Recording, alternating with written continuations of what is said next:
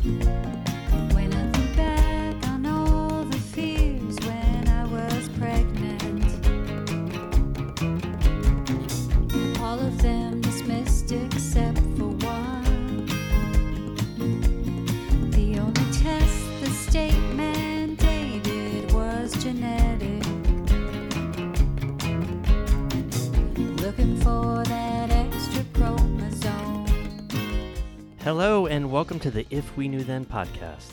I'm Stephen Sachs, And I'm Lori Sachs. and today we are joined by Stephen Gustafson, a founding member of the group 10,000 Maniacs. Stephen's older sister Kathy had Down syndrome, and today he shares with us personal stories about advocacy and the impact of having a sibling with Down syndrome. Stephen's parents were advocates. I think maybe before that word was a popular thing. They were pioneers of advocacy, and they created change just by doing things differently. And the stories that Stephen shares are beautiful tributes to his sister Kathy and the impact that she had on his life. On a personal note, we are big fans of 10,000 Maniacs, so a little smitten going into this interview. So here it is, our gift to you, this interview with Stephen Gustafson, which was a tremendous gift to us. Hey! Hi, Steve. How are you? Is it Stephen or Steve? Around here, I'm called Daddy-O, Daddy-O. Okay, Daddy-O. but Steve works fine. Well, really good to have you on the podcast today. I was very excited. Oh, me too. Thanks for having me. Well, we were really excited. Stephen saw your post about your sister. And thanks for coming on today to share your story about her, because a lot of the times people have questions about how having a sibling with Down syndrome will affect their other children. And I think this is going to be a really great episode to alleviate some of those fears and concerns. So thank you so much for coming on today.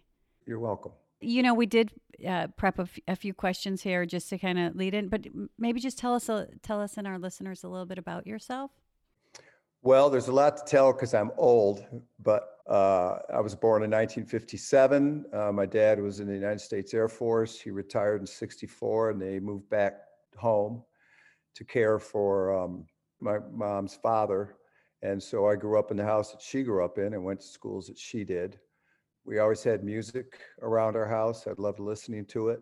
My dad had an old guitar of his father's. I taught myself how to play guitar and went to Jamestown Community College, where a friend of mine from high school and I were in the ground floor of starting a 10-watt non-commercial radio station. This was in 1976 or 77. And then this new music came along called New Wave and Punk Rock, and we really sort of got into that sort of whole do-it-yourself style of music. At the radio station, a young lady, I think she might have been 16 when she started at the college, named Natalie Merchant, came and joined our radio station as a DJ and painting the walls and stuff because she was very artistic. And, you know, we just started a band really to entertain ourselves, and asked Natalie if she wanted to come down to our rehearsal space in an old warehouse. And she did. And, you know, it was mostly just smoking pot and listening to music and playing songs and having parties. And, but it was really fun. And we weren't very good at playing our instruments. So, and we couldn't play, you know, Stairway to Heaven. So we just wrote our own songs.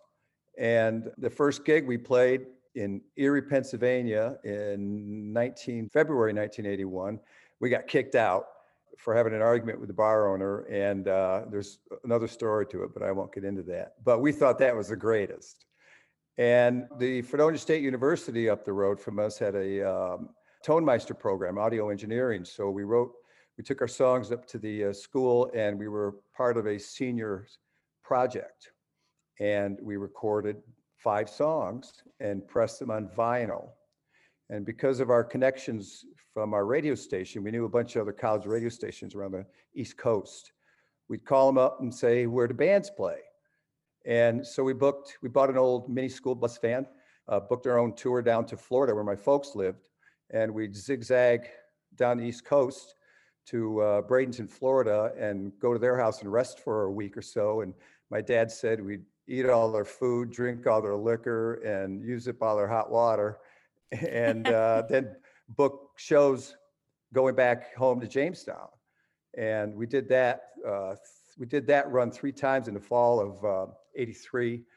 And we sent our second independent record to a DJ in London, John Peel, who was on the BBC One. He was sort of the hip DJ, and he liked one of our songs, and it got voted in his listener poll for that year, like 23rd out of 50. And on the strength of that, we got 3 gigs in London, and on the strength of that, from press that we received, we eventually got a record contract here in the States in November 1984 with Elektra Records, and started making records for them. Our first one didn't do so well, The Wishing Chair, which is 35 years old, and they let us. Back then, record companies had lots of money from sales of CDs, so they would invest in artists, and if your record didn't sell right away. So we did another record, In My Tribe, and that went gold, and that got us on some important radio stations, and that got us on late night television. Actually, it was Johnny Carson show back then, but it was Jay Leno was the host and David Letterman, and that got us more tours, more gigs, and it just worked. We made some decent money back then, and my wife and I just had our first child, so we bought some land out here in Frewsburg, New York, and built a house, which is what you're looking at right now. We've been here 27 years. And in the 2000s, I worked as a technical director and producer of musicals at Jamestown Community College. I just retired from that right before the pandemic hit, which was really kind of a brilliant move on my part, although I didn't know it then. And I collect Social Security. Wow. So family's a big thing for you. You're still in the same town, and that seems to be a huge part of your story. Yeah, I kind of feel like a king here. Everyone knows me, and we know the mayor, and it's just small enough. We owned a restaurant. My keyboard player in my band, my best friend, we bought and owned a restaurant for a while, and he described it as like we each bought brand new Range Rovers and pushed them off a cliff because it failed miserably with our combination of ignorance and arrogance. But I like it here. It's my hometown. My wife and I really wanted our children to go to the same schools their entire life and live in one place, and we did that. And so now we're pretty much empty nesters. My son had to move back with us because of the pandemic, but my daughter got married here last month. We danced to a 10,000 Maniacs song. Tell us a little bit about your sister, Kathy. Well, she's the oldest of 3. She was born in 1949. Our middle sister, Leanne, was born in 52, and I was born in 57.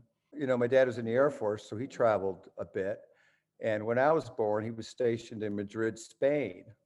And Kathy and Leanne had lived there for almost 5 years. So Kathy actually knew Spanish, at least a little bit. And after I was born, they moved back to the States, and we moved to Omaha, Nebraska, and SAC headquarters where, till I was 6, and then he retired and moved back. I didn't think Kathy was any different than Leanne. She was my sister. We didn't live in base housing, but it was close to that. And most of the families were very accepting of Kathy, and, there was a lot of kids. That's my dog, Ivan. But, Kathy, she didn't have, I don't think she really had real good schooling opportunities when we were in Omaha. And when we moved back to Jamestown in '64, there was a special needs school. It was really sort of a one-room schoolhouse that other children with disabilities, of course, they were called mentally retarded back then. And my mom always insisted on, her going to school and learning. And Kathy, she got to reading at a second grade level. She liked to read. It changed a little bit when we moved to Jamestown, I think, because we were so insulated back in Omaha, living, kind of on an Air Force base. Of course, I was older and I noticed people staring at her, kind of not giggling, but, giving that sort of side eye sort of kind of look. And it made me uncomfortable. I think the only fight I've ever been in is because someone said something to her and one of the kids on the next street over. So I got in a tussle with them because I didn't like it. By then I was, 10 years old or something. And I realized that, well, yeah, she's definitely different, but she was never treated different. She was just one of the siblings. And so Kathy, just for our listeners, Kathy is your sister, your older sister that had Down syndrome. When did you first understand what Down syndrome was, and how was it presented to you? It wasn't, when I was older, my parents said Kathy has Down syndrome, and I really didn't know what it meant, except that, she was different. I thought then in a weird way that she was my oldest sister, but she was my youngest sister because I thought I was smarter than she was, although I wasn't. My parents were very proactive in getting Kathy an education, and there was a local achievement center was what it was called.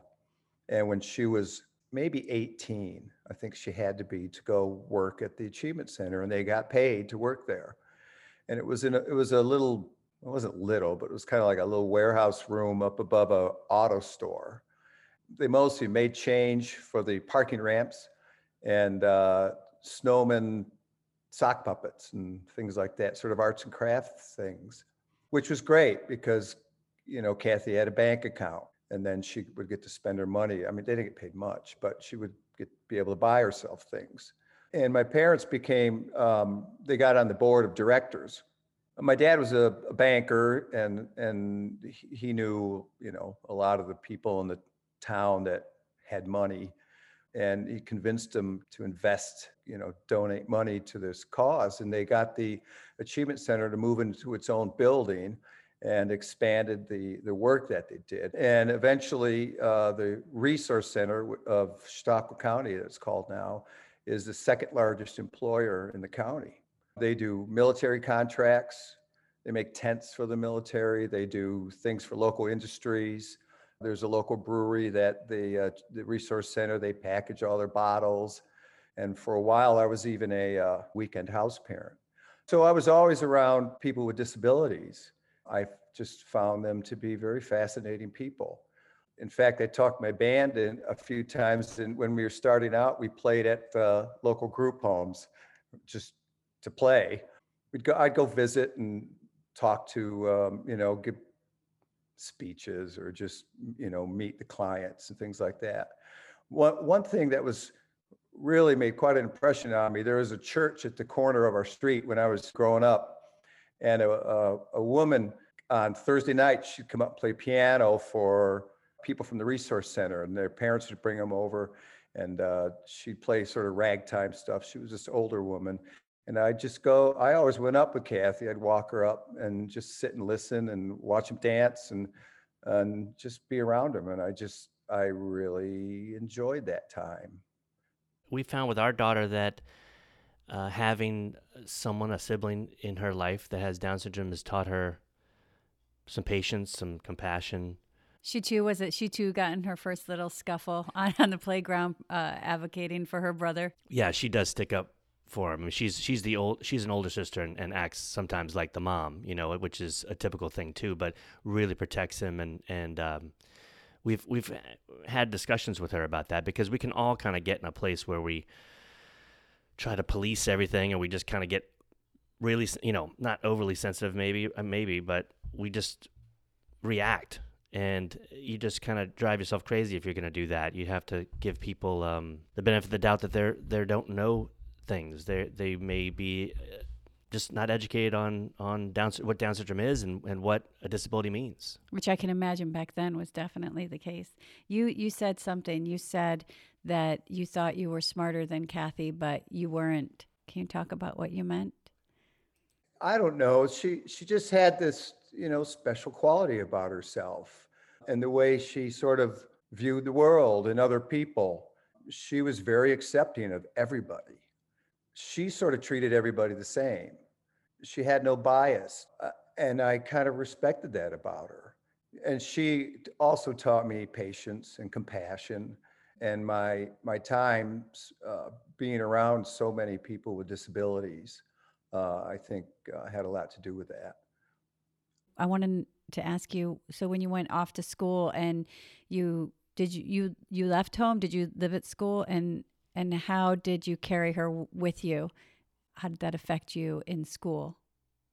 Well, I was a very selfish older teenager, I think. But Jamestown Community College was, you know, 5 miles down the road, and I lived at home. In fact, I lived at home until my parents sold their house and moved to Florida, leaving me homeless. Uh, and that was right about the time when the band started. So I didn't see Kathy a lot. I mean, although I'd see her in the evenings at home, but I was busy dating and going out to bars and being at school all day and for a while I had an apartment and I'd come home when I needed, to do laundry and things like that. But I was very sort of busy with my own life. And then the band started and I left, I started traveling. And then my parents and Kathy moved to Florida, so I didn't get to see her much, except maybe when we'd be down there. And in fact, we played for their resource. We played a concert for their resource center too. That was a riot.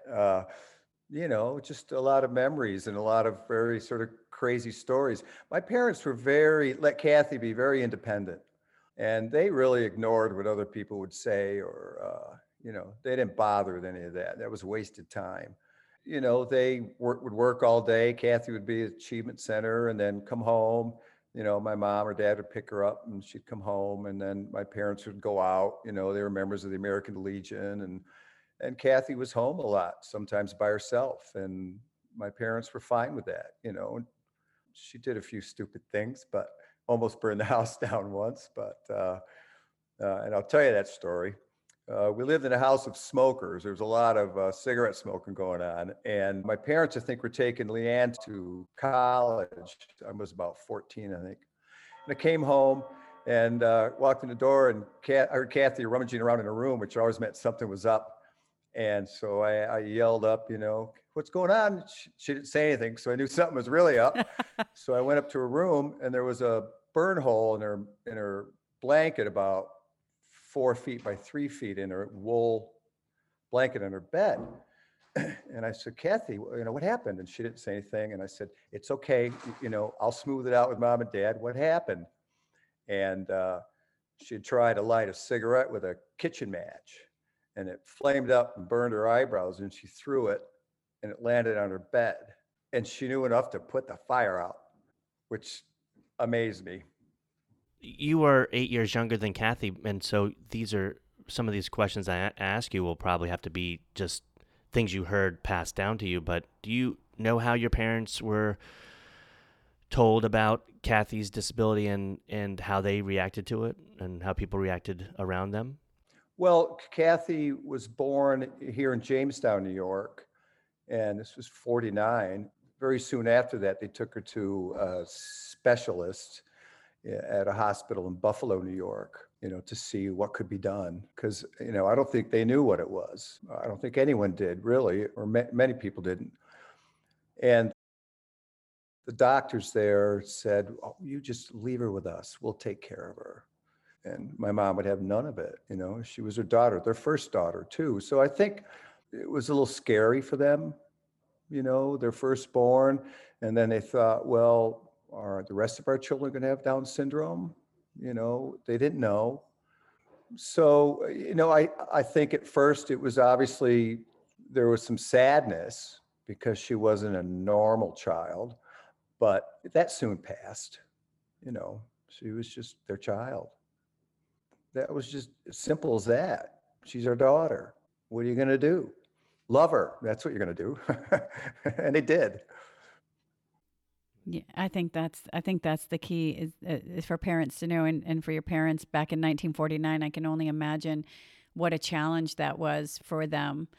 At the foundation of the perception that we are still challenged with today is the mindset that they had about Down syndrome when Kathy was born.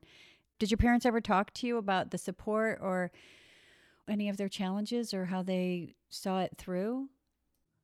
Well, they sacrificed a lot. I know that when we first moved back to the States, my dad was actually stationed way up northern Maine in Loring at an Air Force base. And I was, a year old.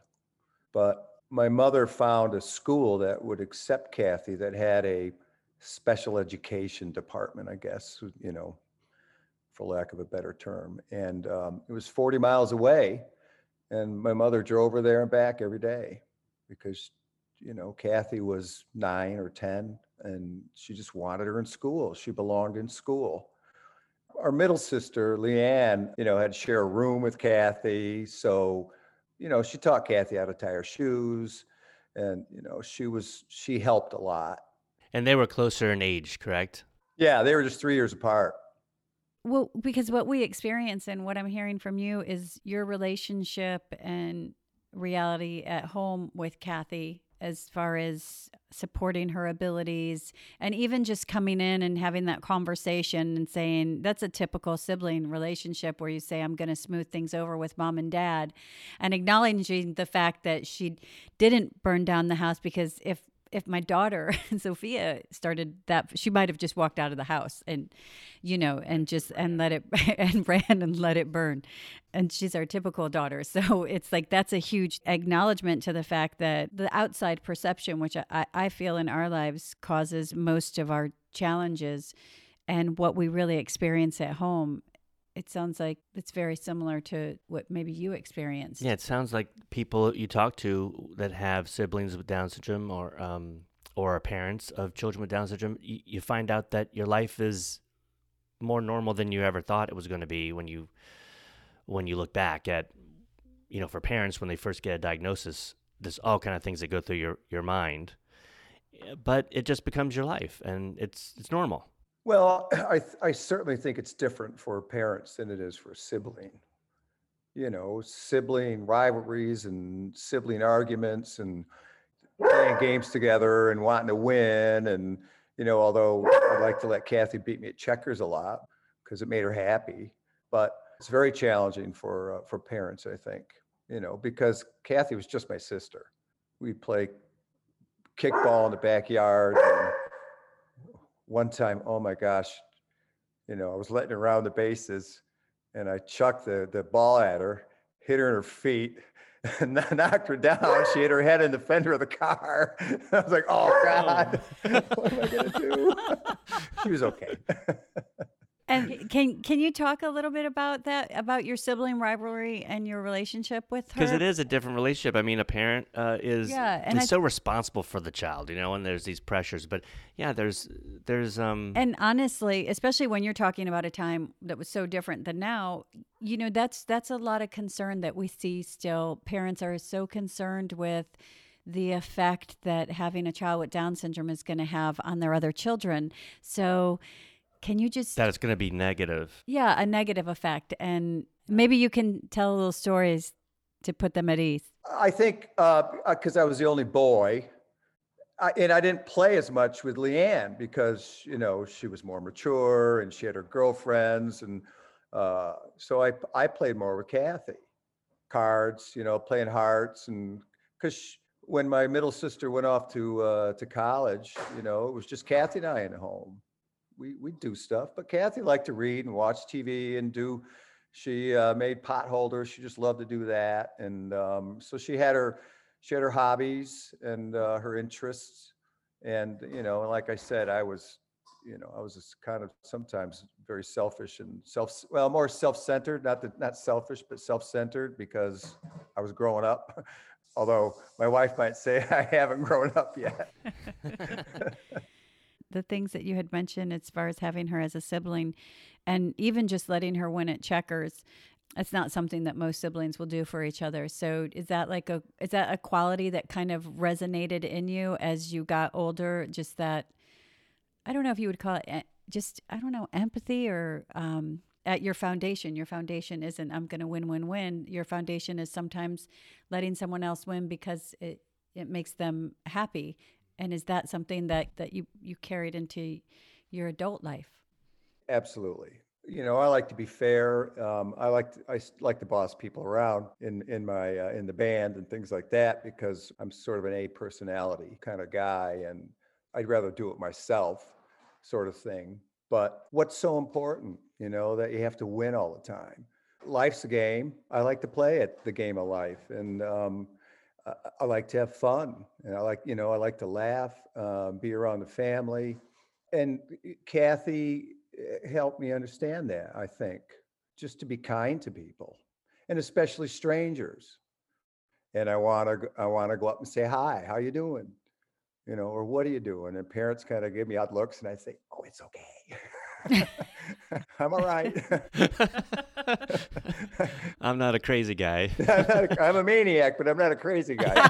That's good. That's good. Well, your parents moved down to Bradenton with Kathy, and Leanne was out of the house at that point, I guess. And Yeah. and how was that move for her? And I think it was a challenge for Kathy.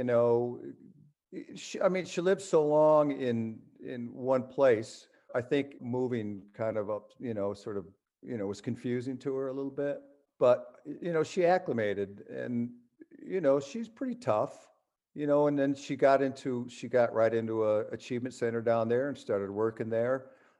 My parents discovered that there were a lot of other parents with adult children with disabilities. So they had this idea. They got a bunch of them together and said, all right, fork over some cash. We're going to buy a house and we're going to turn it into a group home for the resource center. And they each kicked in $5,000, had enough for a down payment, bought a house, had it fixed up with probably a lot of their work donated, and started a group home.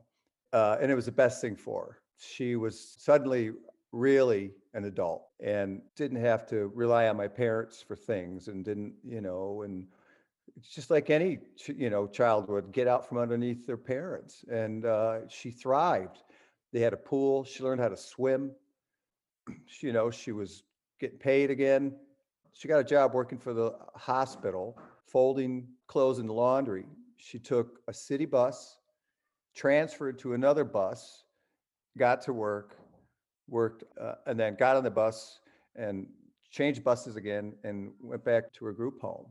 The couple that ran it were just fabulous people. Kathy really loved them and considered them her second parents. And, and she thrived doing that. She loved being in a group home. Well, creating one of the first group homes it's so revolutionary. Just to your parents, the advocates that they were. I think even maybe before that word was so prominent in the Down syndrome community, but just it sounds like just from doing, they advocated and made these changes that are really at the foundation of the changes that we're still pursuing. I mean, to fight for an education before IDEA was even around is we have a lot of thanks and a lot of gratitude for what your parents did, just taking their daughter home and going against the grain. That's the strength and the courage that they had. We think about that sometimes, that Yeah. Liam was our second child, and we do think about if Liam was our first child, that does set differently in your mind, and when you're going to have more kids, or you're thinking of having more kids. And especially at a time when I can only imagine what they were told, and you can look up in the medical books what they were told, but to actually experience that in life, they were definitely advocates without wearing that title, and creating a first home and showing people as far as independence. Like, we all just want to have our path in life. We all just want to be able to live that life, and All I of think us. and I think that's really incredible. Did Kathy ever talk about the jobs that were offered and given her? Did she ever talk about maybe she wanted to do more, or was she just happy doing those jobs? Well, I think she took a lot of pride in what she did. She would loom potholders and sell them to all my parents' friends, and she'd rake in the cash for that. I bet. I think more that she made at the resource center. And she liked earning money. She thought that was the coolest thing in having a bank account. Well, that was freedom. Yeah, she could buy her own stuff, her own records. What kind of music did she like? Well, our father wouldn't let us watch the Beatles the first time they were on the Ed Sullivan Show. So we were huge Beatle fans. And Leanne, our middle sister, she was into all that, the British invasion stuff and Hermits, and she liked Laura Nyro. So we'd listen to a lot of Leanne's records, and Kathy, she liked them too. And my sister had original Beatle releases on the VJ record label, their first releases. Leanne got them, right when they came out. And Kathy wrote her name all over them. Just Kathy Gustafson. Over all of the Beatles records. Like, no. Oh, my sister was so mad. Oh, I bet. So she loved John Denver, but it was a lot of Beatles around our house all the time. Can you tell us a little bit about the camp that you guys volunteered at? And The camp planter? Is that what you? Corn planter. Corn planter. Chief Okay. Corn planter was I think he was a Seneca Indian, long ago, and he actually did some negotiating with the federal government for land and things like that. And this is in Allegheny National Forest. So there were 8 cabins up on a ring above a valley on a hill. A wonderful woman, Annabelle Bollinger, started it because she had a son with disabilities, Billy. And my parents heard about it. I don't know how, but Kathy started going 1 week a summer. Just this beautiful spot in the woods with in a valley and big open field. And there was a mess hall, and they had a pool, a rec hall. So Kathy would go there, and she just loved it. And then I think 69, my sister Leanne went to work there. We didn't volunteer. We got paid $20 a week, so it was close to volunteering. And you'd work, it was 8 weeks long, basically work 6 days a week. Campers would come on Sunday and go home on Saturday. So everyone had Saturday afternoon till Sunday morning off. And we'd all just go out drinking somewhere and stay at each other's houses. And I worked there for 4 summers. I was a counselor. And there were 8 cabins, 4 cabins of females, 4 cabins of males, ages 6 to 60, all ranges of abilities and disabilities. It was probably, besides maybe being a father and watching my daughter get married, and being in a famous rock band, it was the best time of my life. And everyone who worked there just loved it. They wouldn't let anything like that go on now. The toilets were outhouses. Sinks, were just cold water, and they had a nurse. And I actually, I had to save a boy's life. He was choking, and I didn't know much about CPR, but I just started blowing into his lungs, and and he lived. I actually wrote a song about him. It was the first song I ever wrote. Wow. Mikey Langendorfer. So we had programming. There'd be arts and crafts and music class and sports, and which was usually swimming in the pool. Big in-ground pool. It must have been 50 feet long. It was massive. And of course, we'd have to do polar bear once a week. So we'd get up in the morning at 8 o'clock and go jump in the pool. And then, like Thursday nights, we'd have a show where each cabin would put on a little performance, and you'd work on it during the week. One of the staffers would be chief corn planter, and they'd put on the feathers and the loincloth, and we'd sit around the big fire pit. And they had a little gas line running underneath the fire pit, and a spark. And he'd come out and he'd say, he'd welcome all the campers and say, "Hoya toya, let there be fire." And the fire pit would light up, and we'd sit and sing, camp songs. "This little corn planter light of mine, I'm going to let it shine." And stuff like that.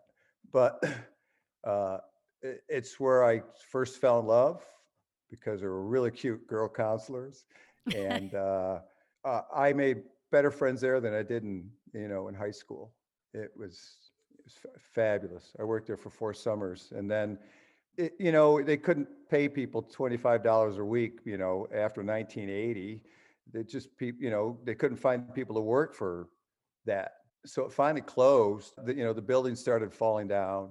The counselors, we'd get together, we'd have reunions, and we'd make a pilgrimage out to the camp and walk around and tell stories, and it was magical, just magical.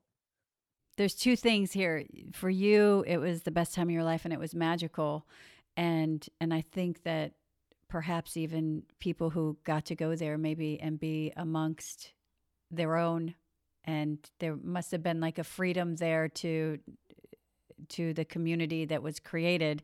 And then from the outside looking back, you look at like the, outhouses and cold water sinks. There's such a dichotomy there to, this wasn't what is it called? The Four Seasons. No, this wasn't the Four Seasons. Like, this is what was offered up. It wasn't a Days Inn. Right. This is what was offered up. But yet in that disarray, it was actually such a gift. And did the campers ever talk about how they felt being there? I mean, it must have been just being away from home. You talked about some of the kids were, naturally afraid to be away, but did they ever talk about just having that freedom and The relationships they made?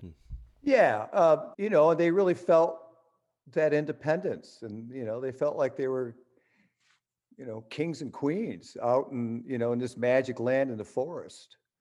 There was a lot of a lot of singing and playing, and acting and getting to run around in fresh air for days.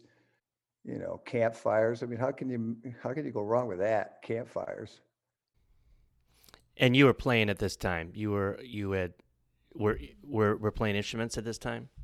Yeah. I mean, I brought my guitar. I bring my acoustic guitar with me, and and sit in the cabin and play until the other counselors would tell me to shut up. And I thought it impressed the girls too. So, but I wasn't really in a band or anything. It wasn't until I was 23 when 10,000 Maniacs started. Did Kathy influence your music, and if she, and how? Well, Kathy loved to sing. She sang all the time. She loved it. Also, there was always music around our house. Our parents played records all the time. So Kathy grew up with that too, and then her other siblings play music, records all the time. And watching me play guitar, going up to the church and seeing Dorothy Brooks pounding the piano, and they'd sing and dance. Kathy had a wonderful life. And I enjoyed seeing her happy, or, her happiness. And you understand this, her smile was infectious. They have a special light about them. It's funny because Stephen and I are coming from a parent's point of view. And, a lot of times we get that they're angels or something like that.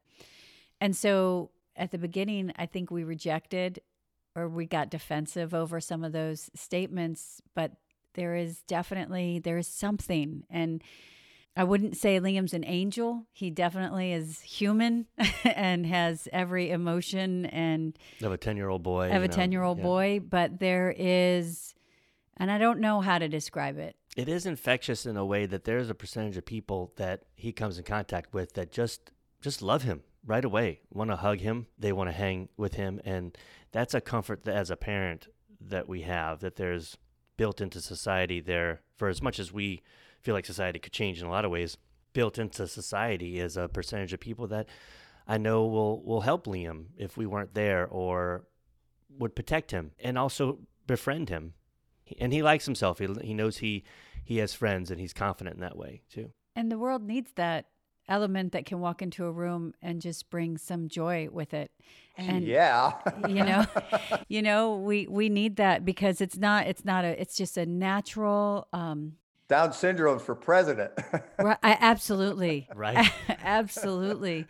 I mean, we interviewed a gentleman whose father had Down syndrome, and just even talking to him the influence of that element, that compassion, that like what you described as far as Kathy, just that love. You could feel it in his son, the way he talked about other people, or even just the way we interacted with him from go. It's so special. And I fought that stereotype for so long, but it is something that I think I can't describe it, but there's been something about just his love. And I think it is the unconditional, with no ulterior motive and without expectation. Yep. No ulterior motive. All they want is to love and be loved. Right. And it's so beautiful. It is so. I wish more of us could be like that. Right. Exactly. Absolutely. I wish I was always like that. Yeah. I think it took me a while. And then one time I was just observing the way, as a human in my life, how I feel about a situation, or sometimes I'll second guess if I'm going to say something or to comfort, or how are they going to take this? And Yeah, right. What are they going to think of me? right. How is this going to affect my relationship with them? And you can come into a room, and Liam would feel if you were upset or mad, and he'll ask you. And if you're upset, he'll just go over. And now he started this new thing, and I don't know where he got the wording from, but he'll take your hand and he'll say, "It's okay, I'm here." And it's just like, yeah. oh damn. Yeah. I don't know where he got that, but it just like goes, it's great. oh, and it's so beautiful. And I think people miss out on that. And I think there's so much, the false perception of Down syndrome just was never really shifted into the gifts. It didn't shift properly into the gifts and the beauty that is there, and the way we are affected as a community. And a lot of people miss out on that. A lot of people really do. Would you tell us a little bit about the post that Stephen found, the one that he saw, the concert, and how that came about? I mean, your family is just like a bunch of advocates with ease. Can you tell us about that concert? Well, we were playing in St. Petersburg at in an auditorium. I got tickets for my parents and all their friends. So, they got VIP seating, and Kathy was with them. One of our road crew guys wakes up on his tour bus and walks out and sees, 50, 70-year-old people walking by. And he thought, I'm at the wrong concert. What's going on? So anyway, I don't know how it came about, but I might have just said to our singer, Natalie Merchant, I said, "Can Kathy come up and sing a song with you?" And she said, "Yeah, of course." Because, when we were starting out, we'd go downstate at my parents' house. All the boys slept on the floor in sleeping bags. Natalie shared a room with Kathy. That was an experience for her. But so she and Kathy were friends. So Kathy came up on stage, and they sang a little bit of "I Want to Hold Your Hand" by the Beatles. And of course, the crowd went nuts. There were tears all over the place. Kathy was ecstatic. Her big grin got bigger, like the Joker. It was like all the way to her ears. And after the show, we're in the dressing room. Kathy was there, and I almost always go out and say hi to the crowd because I like talking to them and stuff and sign autographs. And Kathy came out with me, so there was a line of people getting Kathy's autograph, and she thought that was pretty cool. It was pretty special. And you were gone a lot during that time, I guess, touring and how did that evolve your relationship with Kathy?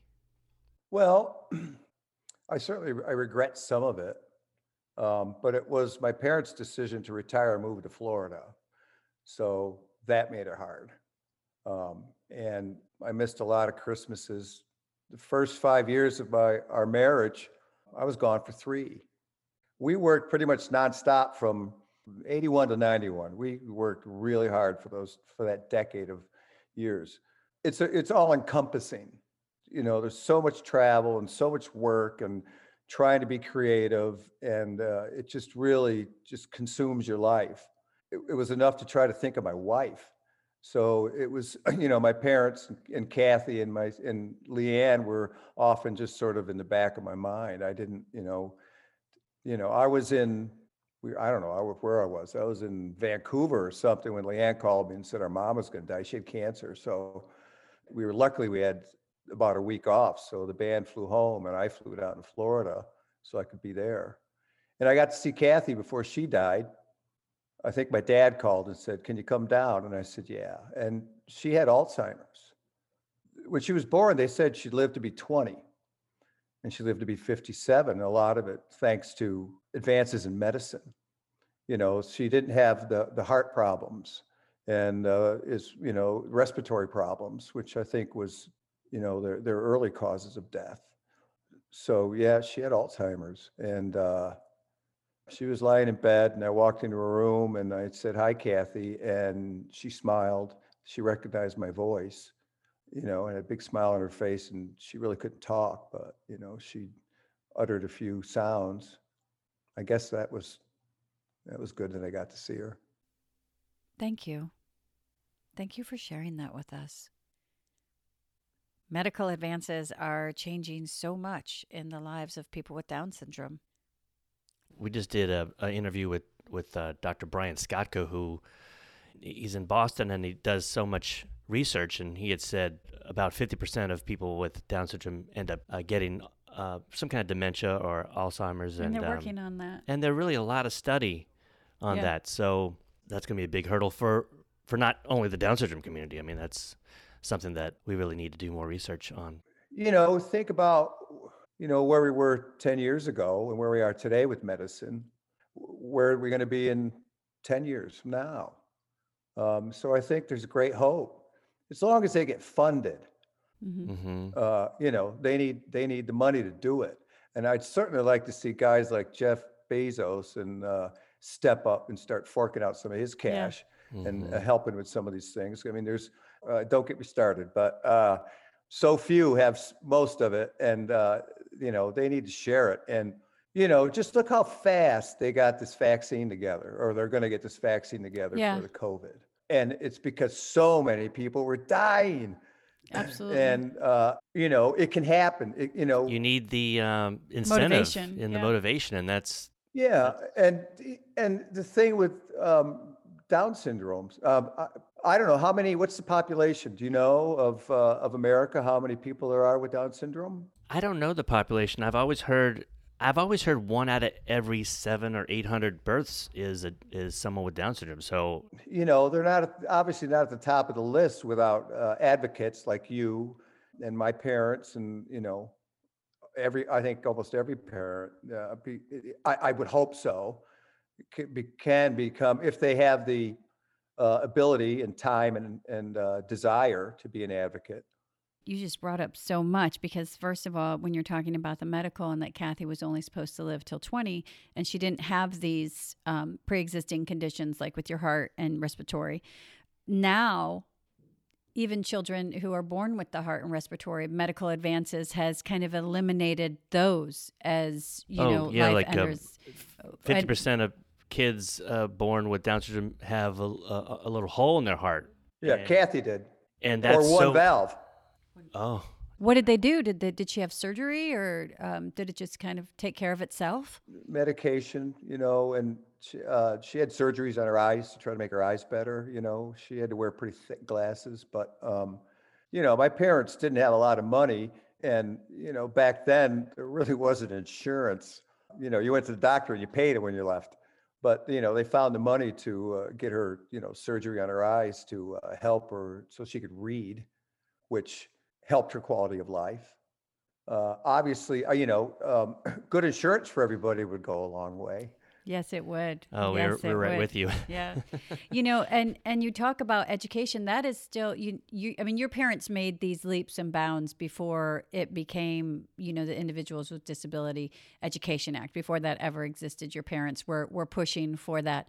We're still fighting for that. We're still experiencing pushback on educating our son, but you fight and you do see a lot in the community that they're told we can't educate your child. And so they say, okay, or they're told this is all that they're able to do. And they say, oh, because it's coming from people who you should be able to trust, so that But Kathy's conversation. generation really, set up for what movement's happening now.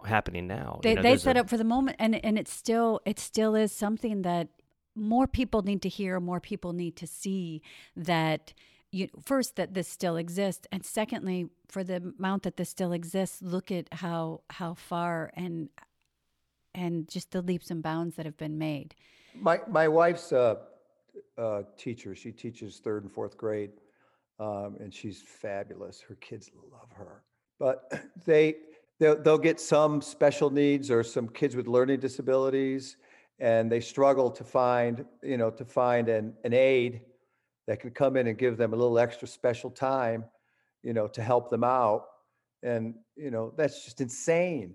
Who's in charge? It seems to come down to money, I think, but there's so much money in the system, and there's so much money there. It just needs. There's loads of money. There's always enough money. Just not a priority. It's not. That idea that it was in the Times, this new sort of study of economics, that you don't have to borrow from the Defense Department to pay for education. There's plenty of money, and people with disability are the silent minority. Yeah, they are. They're the first to get cut and the last to get brought back on.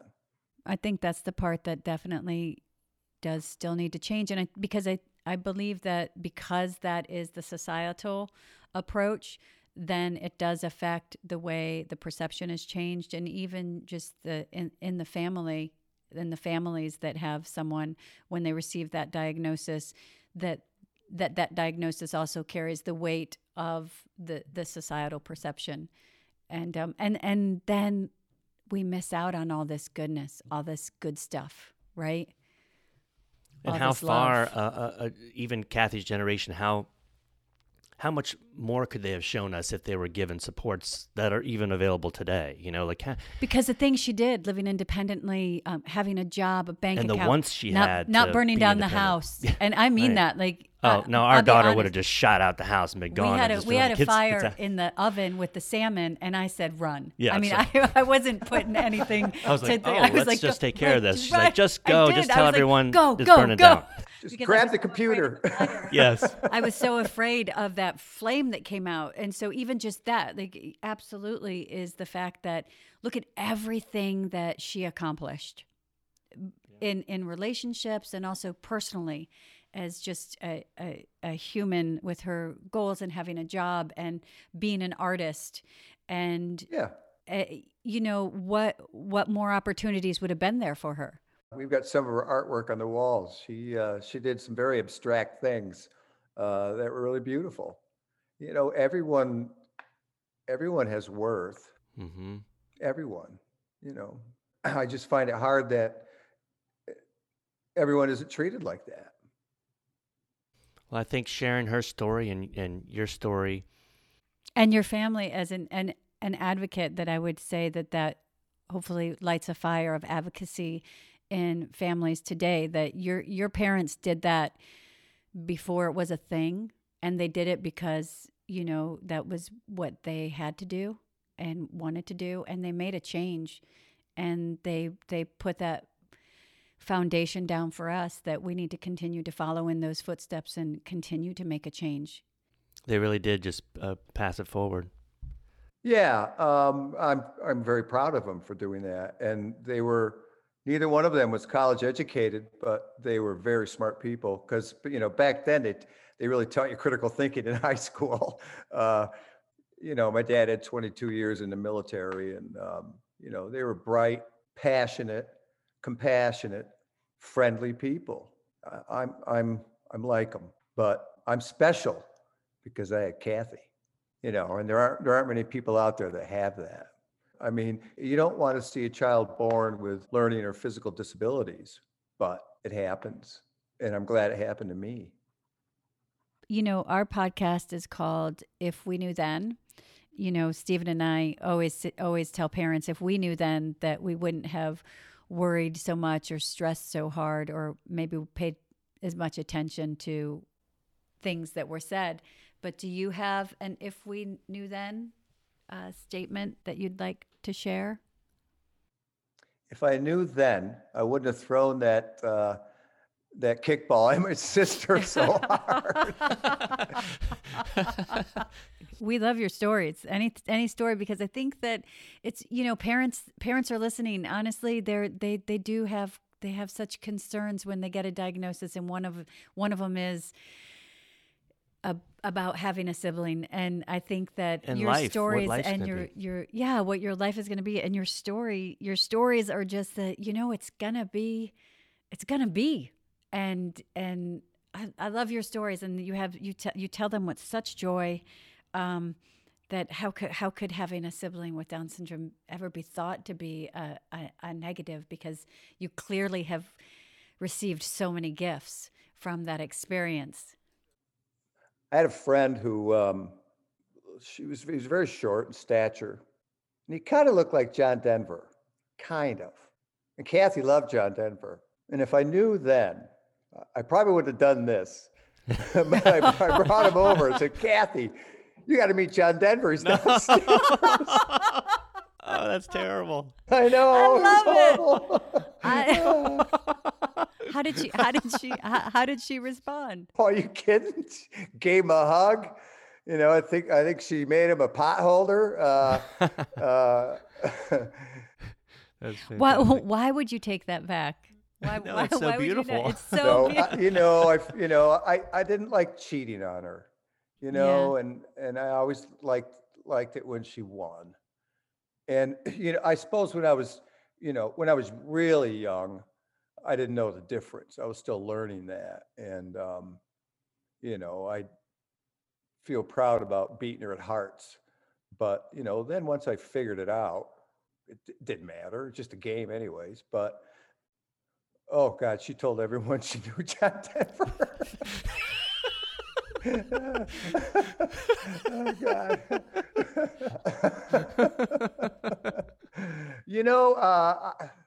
I wouldn't change anything. Maybe I wish I could have seen her a little more before she died, but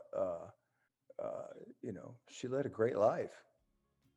Is there anything else that you'd like to share about Kathy? Any memories or thoughts or anything you'd like to leave the audience with?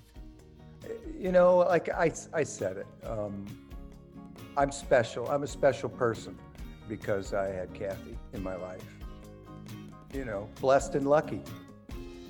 Thank you, Stephen. Yeah, you're welcome. I enjoyed this very much. And so did we.